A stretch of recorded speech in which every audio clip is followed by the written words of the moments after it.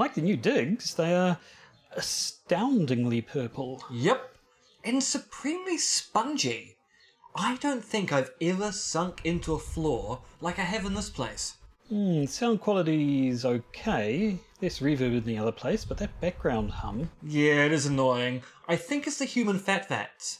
Either they're too warm or possibly too cold, and so the heating element is having a really hard time. Still, a change is a change. Yes, and what changes we are ringing in. For example, I now spell my name with 2 J's and a mysterious and silent W. And I wear a wig when we record, and it's a different wig every episode. But it's still the same podcast. Mostly. It's legally similar to past installments. Guaranteed. And that guarantee is backed by Lloyd's of London. Not the famous bank, though. The other Lloyds, the ones who deal with human fat, are now podcasts. So sit back and relax. Enjoy the show. And if you aren't enjoying it, listen to more episodes until such time you do. Because otherwise, what did I mention? I now also have a mallet. The Podcaster's Guide to the Conspiracy, featuring Josh Edison and M. Dentith.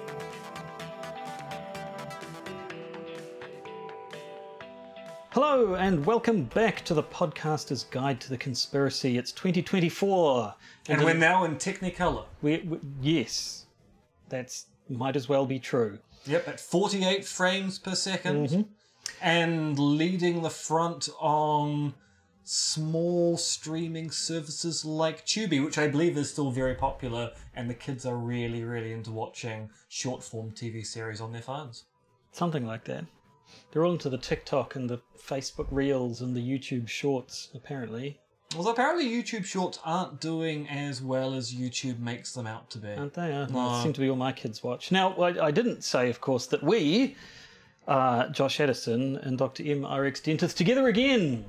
In person. In person. I would... This time it's personal. I would reach out and kick you, but I'm afraid I'll hit your disgusting exposed flesh. Came somewhat of a cropper jogging earlier this evening. Yeah. I was running along Stanley Point, and I tripped over a bit of loose pavement, and I slid first on my hands, then on my knee. And now I'm waiting for my knee to dry. Actually, this is yesterday's wound. It has to be dried from time to time, because otherwise, how can I get the infection controlled or indeed exacerbated? Yes, so basically, just so everybody knows, I want to be perfectly clear that I'm sitting here staring directly at this gaping, weeping wound. Pustulant wound on the front of M's knee. And that's the way I like it. Yeah, well, I mean, I felt you needed to be welcomed back into the home. And what is more welcoming than vital fluids on the outside of the human body? So, yes, welcome back, everyone. Welcome back to 2024. Welcome back to this podcast. This episode, I think it's just going to be a catch-up. Just a bit of and the scheduling for the podcast over the next month is going to be a bit weird, because I'm back in Auckland, so we're recording locally. Then next week I'm down in Wellington, so if we record again, it'll be remotely. Then I'll be back in Auckland, and there may or may not be another in-person recording. And then it's back to China, and then when we're back to China, there's going to be some changes in schedule, at least for the first half of the year. But we'll get onto that in just a minute. We will. Actually, I was going to get into it right now. What else do you want to get onto beforehand? I don't know, but I feel now we have to justify the just a minute thing by obfuscating and prevaricating for a period of time and such. Fine. That people aren't aware that time is passing, and they're listening to our dulcet tones and they feel they're learning something really important, but it's not entirely clear anything interesting is actually going on. In fact, I kind of feel like Alex Jones trying to interject into someone's debate, because I'm really quite scared they know something and I don't know anything about it, because I'm just a loudmouth. So I have to keep on talking to ensure that they don't say anything interesting. And thus by doing this, it makes me sound actually less intelligent than I want to appear to be, which means I have to get louder and more strident in order to cover up the fact that I really don't know what I'm doing. Knew that. No, I guess one thing we can say, so there's a bunch of changes coming in this year. Some of them have already happened. The main one being that this podcast is no longer hosted on Podbean. Yes, so it has if been you for quite some were time. a Podbean patron and not a Podcaster's Guide to the Conspiracy Patreon, you will find that your Podbean patronage is now cancelled, because we have given up using Podbean. Not necessarily because we were unhappy with Podbean as a service, but Zencastr, which is the service we use for recording podcasts remotely, now offers podcast streams, and given we pay for Zencastr use, there's no real point in paying for 2 potential podcast hosts when you can consolidate everything under one host. So Podbean has been cancelled, and Zencastr is now a home of choice. Now, I don't know whether this is just due to the fact that Zencastr had to take our feed and re-syndicate things, but our metrics do look better under Zencastr, Really? which either indicates Zencastr is slightly better at disseminating our podcasts to a variety of different locations, or Podbean just wasn't picking up on all the different downloads. I'm not saying it's a major difference, but there does seem to be an uptick in listenage over a period of time where we haven't produced a single episode. Yes. Now, do we have an actual sort of home page for the podcast like Not we did on Podbean? now. So technically our homepage is probably the Patreon page, which means we probably should, whilst I'm back in Aotearoa, do one of those, redo the kind of greeting video thing, Oh, we could pretty do the that, page yeah. up, maybe look at what all the different tiers and things look like. Because yes, there is no technical landing page. Now, there is a Zencastr page for the podcast, but it's not really a front-facing page. So we might just need to make the Patreon page the place you go to find out about our podcast. What I'm saying is, yes, if you go to conspiracism.podbean.com, I think you'll just get a 404 error or something now. That And if you were a doesn't patron, exist. you now need to reconsider your life choices and maybe use Patreon instead, because otherwise you're going to miss out on those juicy patron bonus episodes that I know that you subscribe to. Probably. Yes, so other changes. Yeah, I think the main one that Em was alluding to is we're going to be going to a fortnightly schedule. At least for the first half of the year. So this is due to your increasing workload. Yeah, so basically I did find the schedule over the last half year to be slightly difficult in that I promised people a lot of papers and chapters last year, and I've promised people a lot of papers and chapters this year. I'm also teaching 2 courses this semester, and I know the academics listening to this podcast are going, 2 courses, is that all you're teaching?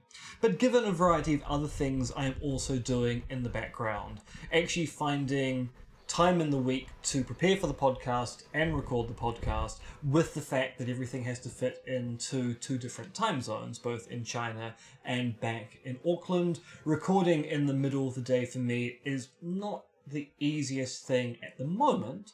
So, whilst I'm teaching 2 courses, we're going to a fortnightly schedule. So that'll be up until about June or July of this year. And then we'll reassess things when we get to that point. But yes, basically we're going fortnightly.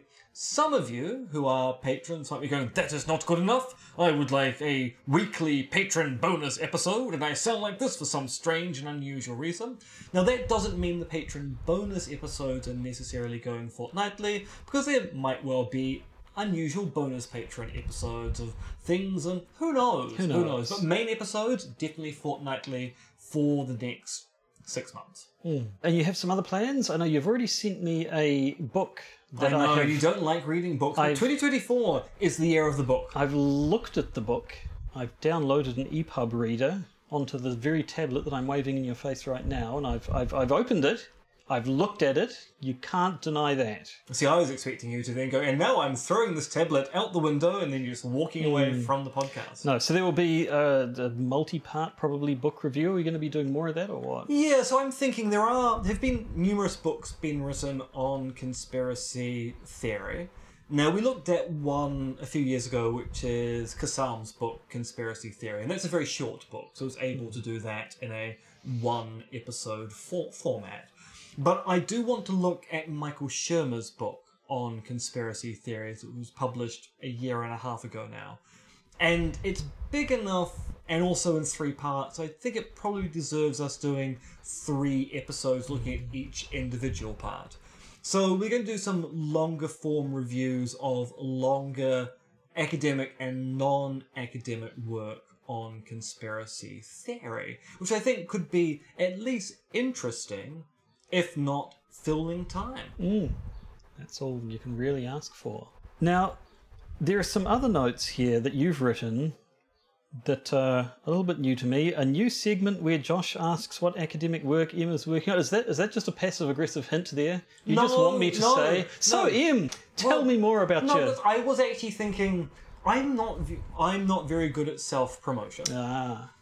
And one thing which actually does strike me as slightly odd about a podcast where you have one of the leading figures in the philosophy of conspiracy theory as a co-host is we actually don't really ever talk about my work, especially since we don't review any of the papers I've written. Never have, never will. And so I thought it might just... And also it might be a good reminder to me to ensure that I keep people updated. So every fortnight you can ask, what are you working on? And I'll either say, Josh, in the last fortnight I have done absolutely nothing apart from playing Risk of Rain's Return. Or I might say, well, actually, there are 2 chapters I'm working on at the moment, and one of them's quite interesting. Here's a 5-minute pre-say of what I'm thinking about the role of unicorns in conspiracy theories. Is Risk of Rain Returns the same as Risk of Rain 2, or is it... No, so Risk of Rain 2 is the 3D sequel to Risk of Rain. Yes. Risk of Rain Returns is the 4K or HD remaster of Risk of Rain. Right, I've only played Risk of Rain 2. I mean, they're both good games. I mean, Risk of Rain 1 is one of the few roguelites which I've actually completed. Risk of Rain Remastered or Risk of Rain Returns is just as good. It's just slightly glossier and the music is just slightly crisper. Risk of Rain 2 I love, but I've never been able to complete it. Yeah, I found it a bit tricky and not in a fun way. It's one of those games you have to play it several times to get enough unlocks for the interesting weaponry to actually start appearing on the first few levels, and then it becomes incredibly fun.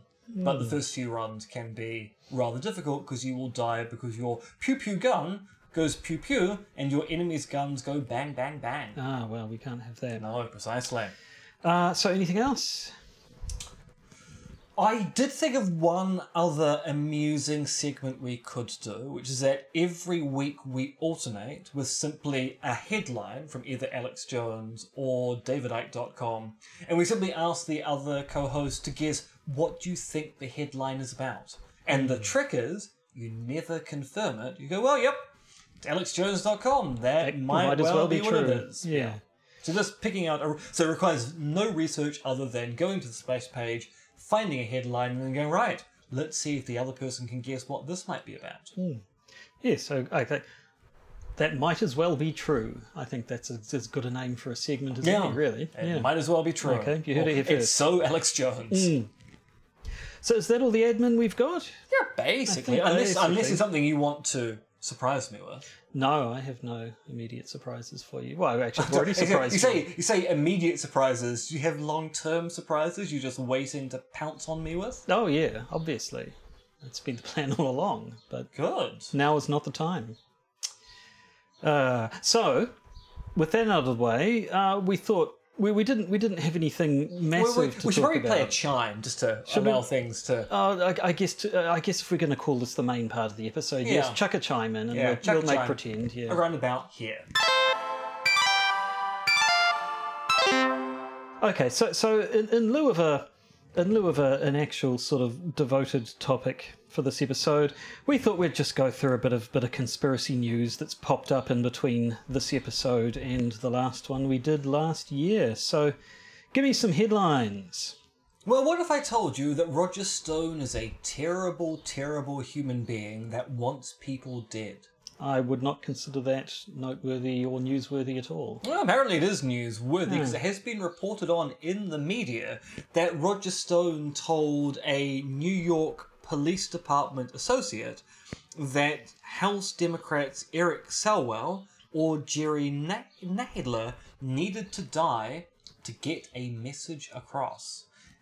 Are these people who have both died? No, okay. So this is threat of violence and threat of death, as opposed to Roger Stone is admitting to murders. Right. Okay. So they're both prominent critics of former president and hopefully not future president Donald Trump, and Roger Stone has found them rather annoying. Mediate. I actually don't know how you meant to pronounce the name of this particular media organisation. Mediate? Yeah, actually, it probably is Mediate. Although it's not Mediate in the sense that I would actually immediately go Mediaite. It's like Mediate? Mediate. Anyway, they have a recording of Stone and this NYPD associate discussing how Roger really finds Selwell and Naylor to be annoying, and thus they need to die for a message to get across. It seems that Stone either wants one or both to be killed. Roger Stone claims that this is a AI recording. That it's all just fake news. It's part of, that George Carlin thing. It's all just fake. Yeah, that's been a thing. Like there's the George Carlin thing. There's some site at the moment where you can pick a voice in a song and it'll make that song, and the person I've seen a couple of different songs sung by Homer Simpson recently, and Johnny Cash singing Barbie Girl, which they're very clever, and you think, that's clever and kind of funny, but then it's basically cementing the fact that you can no longer believe anything you see or hear, which means anyone can say that legitimate court recordings are actually fake. Have you seen the photo that's been going around of the fake finger thing? People saying, a little sort of fake prosthetic finger you can stick onto your hand so it looks like you have an extra finger. So if you ever get photographed doing something dodgy, you can say, that's obviously an AI creation. Look, they didn't even get the fingers right. So, I cannot imagine that is going to be the last time we'll hear someone claim damning evidence is just an AI forgery. Now, it turns out that the New York Police Department is now investigating this recording. So they're obviously taking it seriously enough to go, well, even if it is fake, we should probably establish that it is. Because otherwise we've got a recording here of Roger Stone trying to entice a police officer to commit murder. But that seems like the kind of thing we should be reporting on the year where Donald Trump just won the Iowa caucus and is now on the map to becoming Republican nominee for US president. Yeah. So let's forget about the depressing present and step back into the past. D.B. Cooper. We've talked about D.B. Cooper a few times. Mysteriously disappeared jumping out of an aeroplane with a bag full of money or something like that. They've come up with new something? Yes, they've analysed D.B. Cooper's tie, and you won't be able to guess what was on it. A microfiche sort of signed confession giving his full identity and plan. I mean, that would be... And also a recipe for resurrecting aliens from a giant pyramid. No, they found metal scrapings on the tie. Right, so how do we know it's his tie? Oh, because he take it off on the plane before he put on his parachute and things. We have clothes that he left behind. So we know they are the clothes of D.B. Cooper. And actually, I'm hesitating here on the he because there was a news story from last year where someone's actually suggesting that D.B. Cooper was a woman, which I need to kind of drag out because it might be interesting to go back to the D.B. Cooper story at some particular point.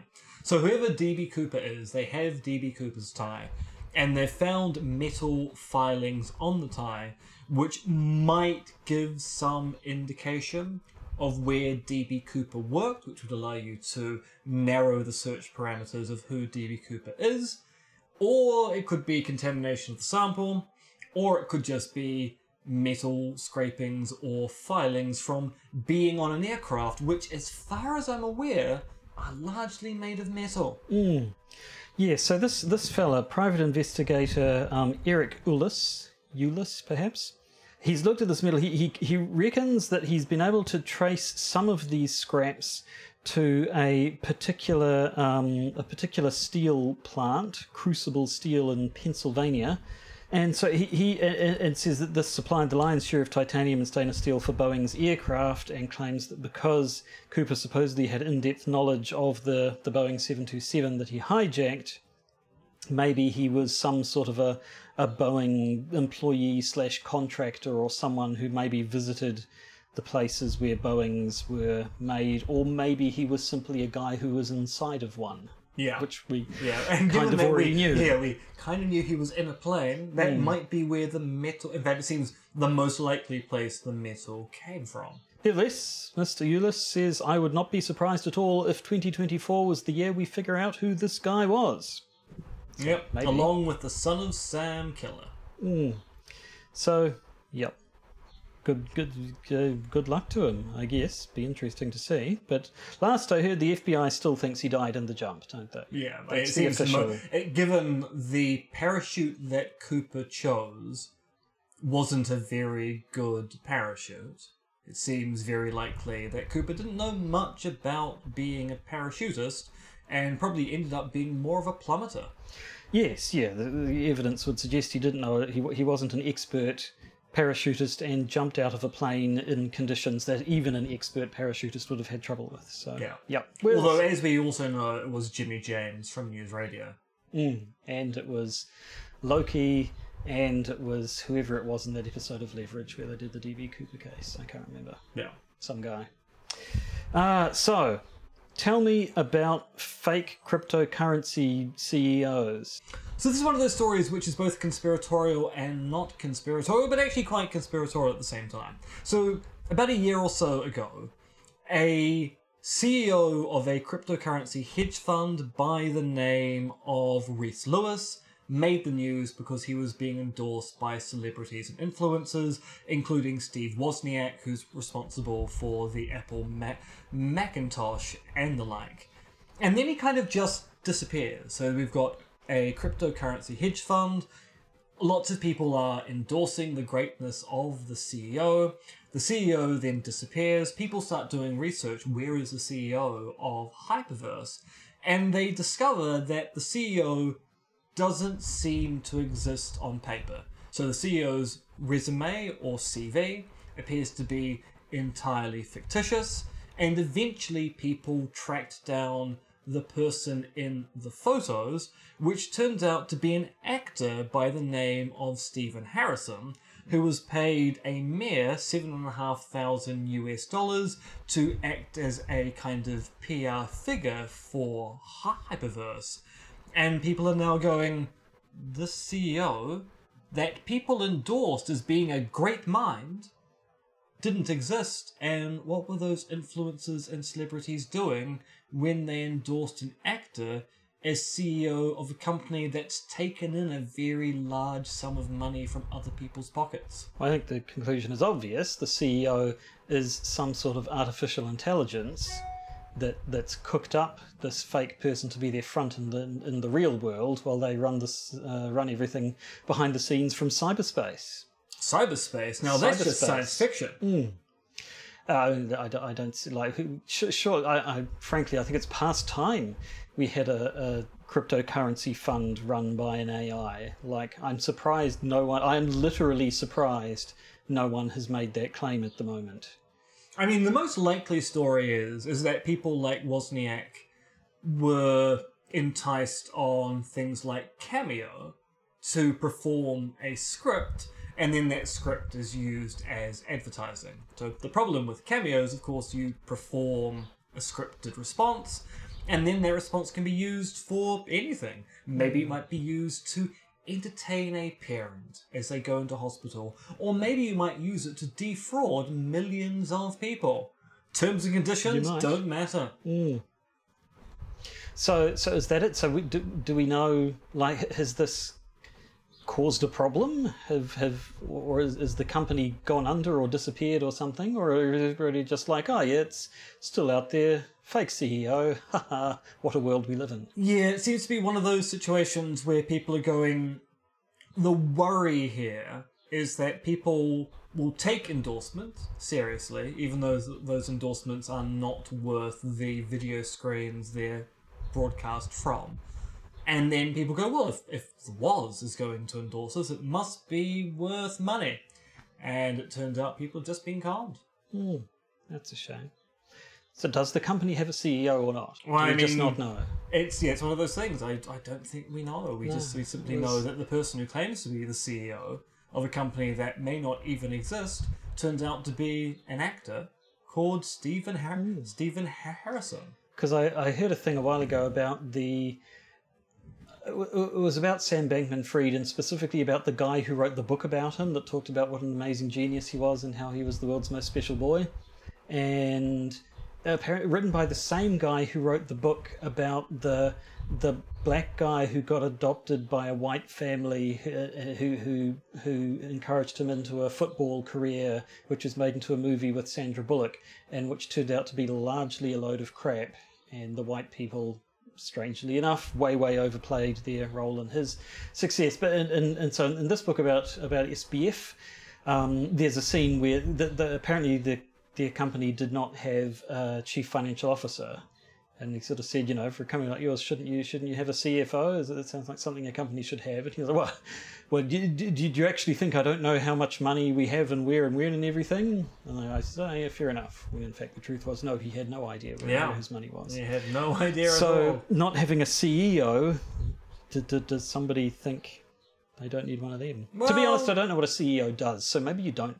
Well, yeah, I mean, the thing is, actually quite a lot of the upper management positions in corporations like these are people who are paid to do very little, and they can probably function without them. But at the same time, if you're using their celebrity to drag people's money into your coffers, they probably should exist. They probably should exist. Ideally, yep, people should exist. So, spies in Britain. We have an article from the end of last year in The Guardian about Soviet infiltration of MI5. Or Soviet infiltration of the Prime Minister's office when Harold Wilson was Prime Minister. It's quite a complicated story and all relates to a book we haven't, I think, ever mentioned on the podcast, which is Spycatcher.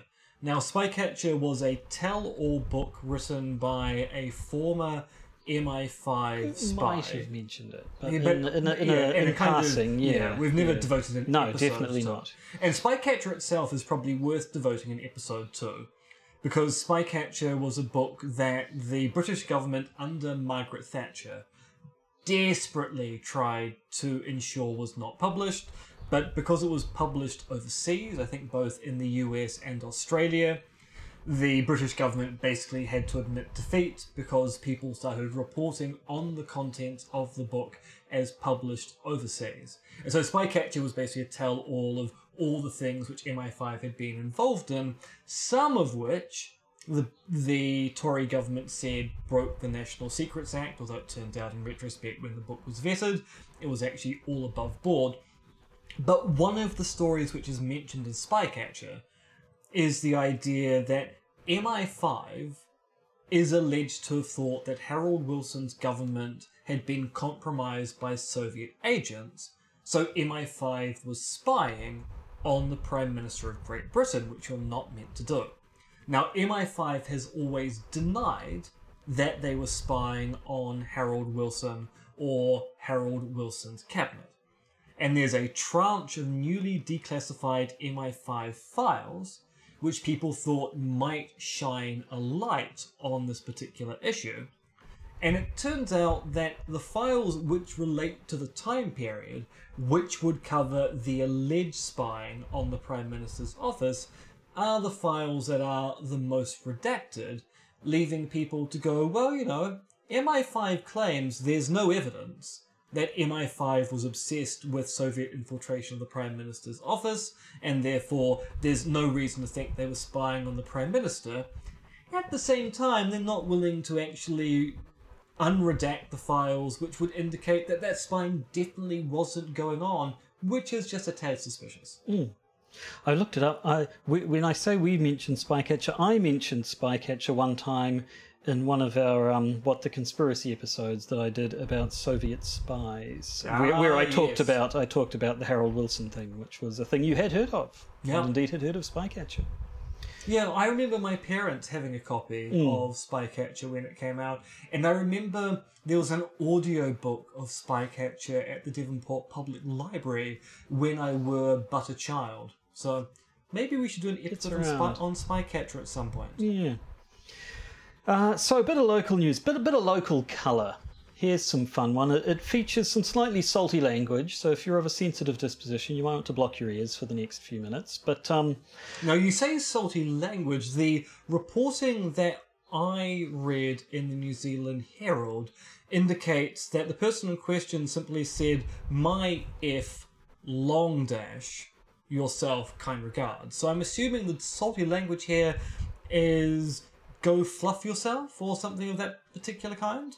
It's entirely. Hang on. Let me check out the screenshot, because yes, the one that I read said it had the swear word replaced with asterisks. I don't know. Actually, I'm not sure if I read it on the Herald. I may have read it on a different site. Let me just see, because they did have a screenshot of the actual email. No, well, okay. In the screenshot I have, the entire word is censored out, which if it had just been F dash, they probably wouldn't have. But anyway, let's not beat around the bush. Thames Coromandel District Mayor Len Salt. Of salty language. It's, yes, salty by name and salty by nature. So there was an article in the Herald from a few days ago reporting that this district mayor had signed off a letter to a constituent with the sentence, "My official response as mayor of Thames Coromandel District Council is this: go fuck yourself, kind regards, Len." Now, immediately you just sort of think, because we've had a history, say, here in Auckland, our Mayor Len Brown has I don't think, been caught using that level of swearitude in official communications. The D word, like drongo. But he's got a bit of stick for being basically an offensive drongo himself, and it's sort of, people have said, the sort of behaviour unbecoming of a mayor and what have you. So at first I thought, okay, this is a story about a district mayor also who's gone off the rails, being one of these guys who thinks it's okay to be an abusive dick, blah blah blah blah. But then if you read a bit further down the article and find out exactly what he was responding to, you kind of come away with a different impression. It's a little bit sovereign citizen. Yes, so his response was to a person who gave a couple of different names. It wasn't entirely clear exactly what the guy's name was, but that's par for the course perhaps with the sovereign citizen stuff. This guy who had basically been harassing the council and council staff. So they didn't show his letter, but the story reports that the Waikato Herald had seen the email that sparked Salt's reply. According to the Waikato Herald, the email accuses the council of, quote, extremely unlawful activity, unquote, but nothing specific. It labels the council as a fictitious entity. I assume that's a misspelling of fictitious. And then finally, the author goes on to demand the names and addresses of staff members within the council.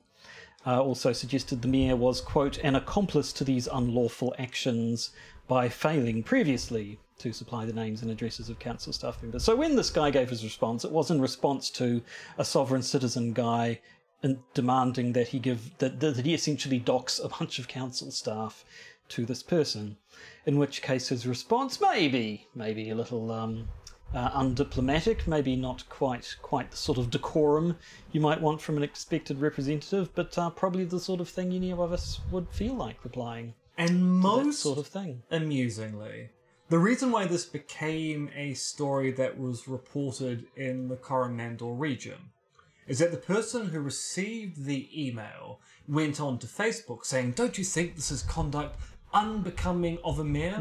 To find that on the local council Facebook page, almost everybody agreed that the mayor's response was appropriate to the tone of the correspondence he had received. And even Len Salt has gone, "Look, if you think this is inappropriate as a response, please do tell me." I thought this was an appropriate response given the kind of inquiry going on here.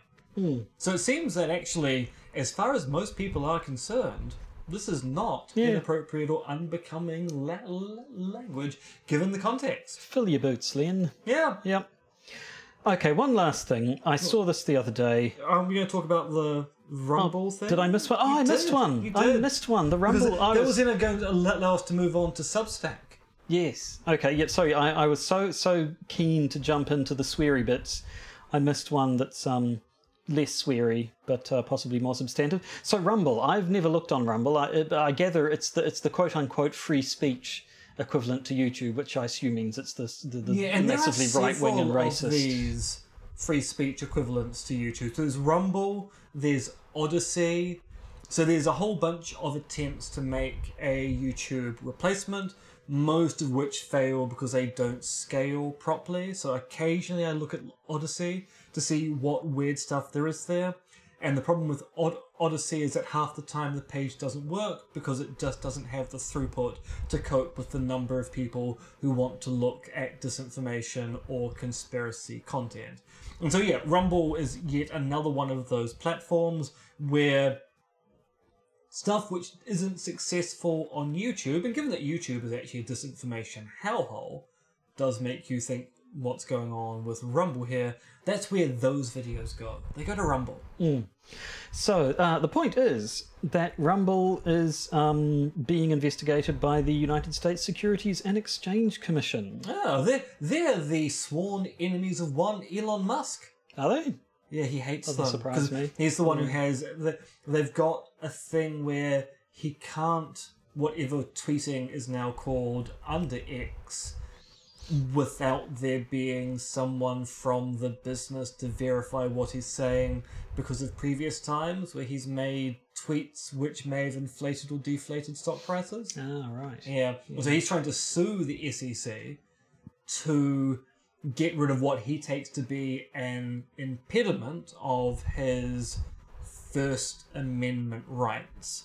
And he keeps on failing in court because he voluntarily gave up those rights as part of a settlement. The court keeps on going, yeah, but you agreed to this. It's not a violation of your rights if you agree to it. Yeah, so at any rate, the SEC has basically confirmed that they are investigating Rumble, but as it pains to point out, you can't take this as proof that Rumble's done something bad because we're still investigating to find out whether or not they have. But the suspicion, and they haven't been releasing me information about it from the looks of things, again because it's sort of an ongoing thing. But people have pointed out that investment research firm Culpa Research back in April of last year released a report that was highly sceptical of Rumble's claimed monthly active user counts, or MAU. And so they reckon, according to their data, the Culpa Research said in their report, combined, the web and app data suggests to us that Rumble has only 38 to 48 million unique users, and the company has overstated its user base by 66% to 108%. So the suggestion there is that they've massively overinflated their user count, which therefore means it could be because a site like that's user count, user base is its worth, essentially. So that implies that some people reckon that Rumble has made itself look like it's worth a lot more than it's actually worth. So you're saying that a right-wing business may have engaged in wrongdoings? It may be that may be the case. Shocking information. So you want to talk about Substack? Well, just that the whole Nazi bar thing has become quite interesting over the course of our hiatus.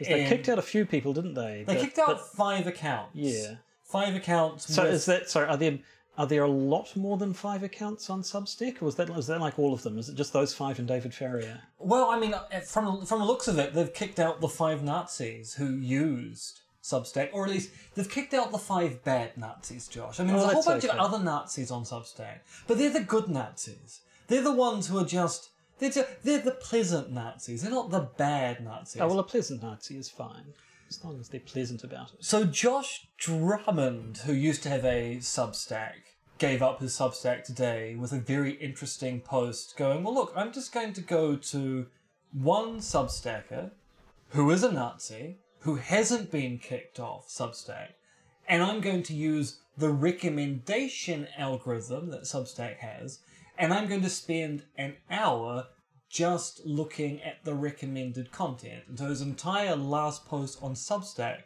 is an accounting of if Substack is only removing content that they claim contravenes their policies, and they could only find 5 accounts that contravene their policies, they're not looking particularly hard.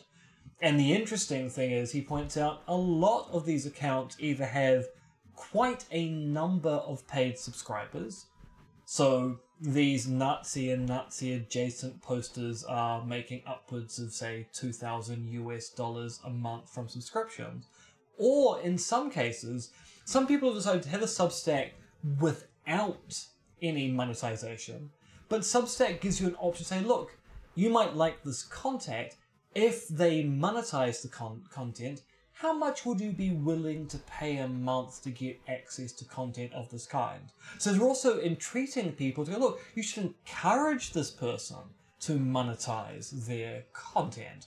And so yeah, the Substack thing doesn't seem to have got any better. In fact, people seem to be shining more and more of a light on just how bad Substack turns out to be. I never quite got Substack, to be honest. It seemed like kind of a pleasing throwback to back when people used to have blogs. It sort of seemed half email newsletter and half blog, but I never really got it. Well, it was a way of having a newsletter and getting direct monetization from your readers. I mean, the thing which I find disturbing, and this is entirely parochial, it was founded by a New Zealander. Oh. Yeah. Are they still running the show? Yeah, they're living in San Francisco, and they're the one who claims that not monetizing Nazi content would be very bad censorship. Very bad censorship. Yes. Oh, well. I assume there are alternatives. There seem to be... Yeah, there's Button Down. I think there's one called Ghost. There are a lot of people who are now migrating their Substacks.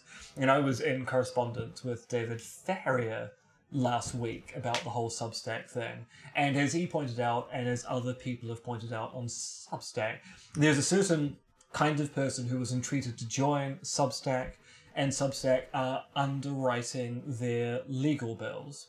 David's written about this on Webworm. So, given the kind of work that David does, he can't afford his own legal liability for dealing with people like the Tickle King or Mr. Organ. So Substack are helping underwrite legal bills. So there is a kind of difficulty for people who are using Substack to produce decent work and are being financially supported, say through legal care or healthcare by Substack, and then seeing that actually the business is really, really keen to monetize Nazi content because Substack makes money from... it gets the clicks. Yeah, but also they make money from every sub. So they don't want... I mean, that's the thing which got me when Substack started defending the monetization of Nazi content. They hid behind the free speech. It would be bad to censor this material. I actually would have been happier, which is not to say I would be happy, but I would have been happier if they'd gone, look, it's just bad business to ban Nazis. Admittedly, that does make them sound really, really bad, but at least it'd be bad and honest. Yeah. Okay.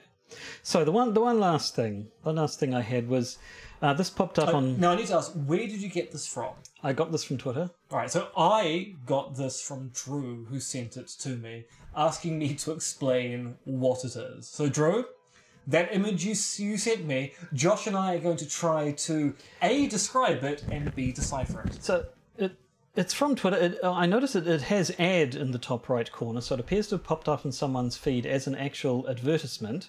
Which means that someone has been willing to pay money for this to be spread. So it is...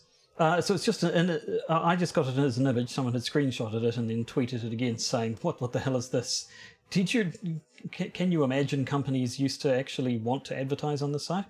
But so... At its heart, what it is an Indian Ocean tsunami conspiracy theory, saying that was deliberately caused. But how it does that, it has the word tsunami in capital letters, and in two different ways shows that the word tsunami is a secret code admitting that the United States did it. Because first of all, if you say tsunami backwards, it's IMANUST, which stands for I'm America's nuclear scientist triggered, which is almost a sentence, suggesting that the tsunami was triggered by American nuclear scientists. But also, if you take the T and the S from tsunami, that's like the S and the T in the front of states. Then if you take the next two letters, the UN, well, that's the start of United. Then if you take the next two letters, AM, well, that's the start of America. And if you take the final letter I, well, that's the first letter in Indonesia. So you've got the first two letters of United States America, assuming you take one of the pairs and swap it around with the other one, and United States America India. I mean, it's as obvious as Imenast. Now, Josh, you said this is a tsunami conspiracy theory image, but I want to point out it's actually a 9/11 conspiracy theory because... Oh, yes, yeah, there are layers. Yeah, there are layers. Because the ad, such that it is, goes on to say 2004 Indian Ocean tsunami happened on American Christmas. Now, I do want to know American. We put the adjective American Christmas. A good friend of mine is Ukrainian Orthodox, so we talk about Orthodox Christmas as being different from, say, Roman Catholic or Western Christian Christmas. So maybe it's just because Indonesia is a majority Muslim country, so maybe, they don't celebrate. Maybe, but I mean, I do wonder: yeah. is there a particular thing about American Christmas? So December 25th, 2004, local American time, and then it goes, and this is the bit which gets me.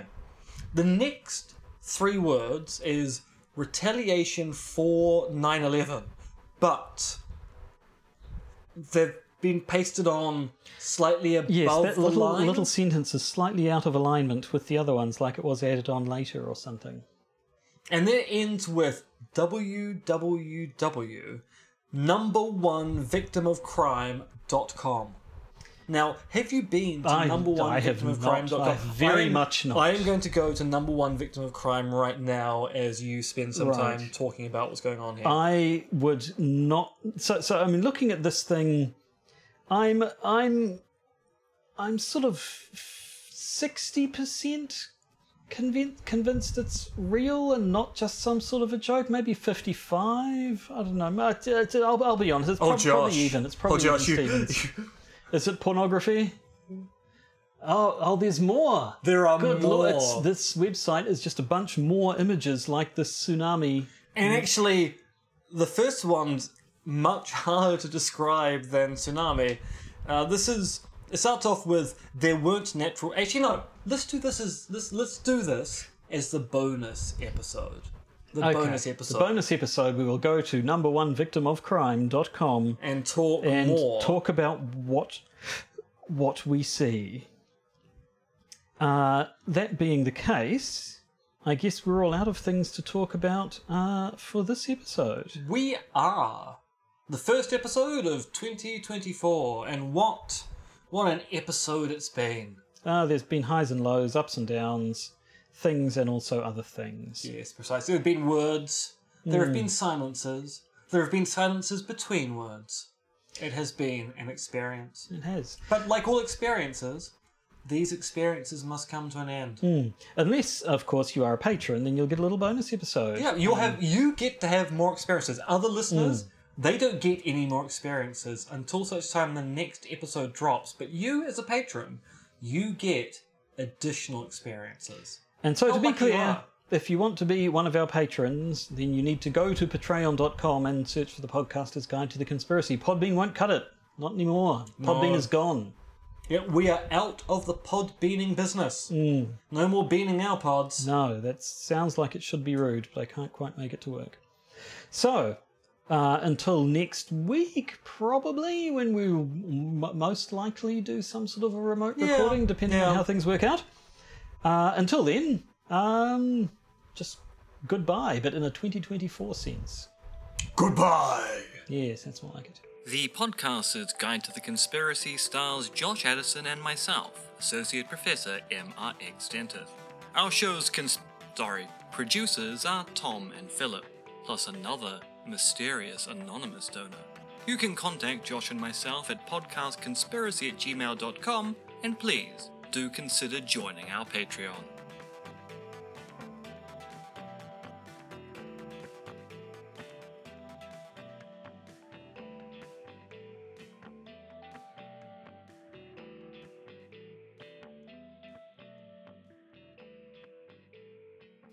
And remember, keep watching the skis.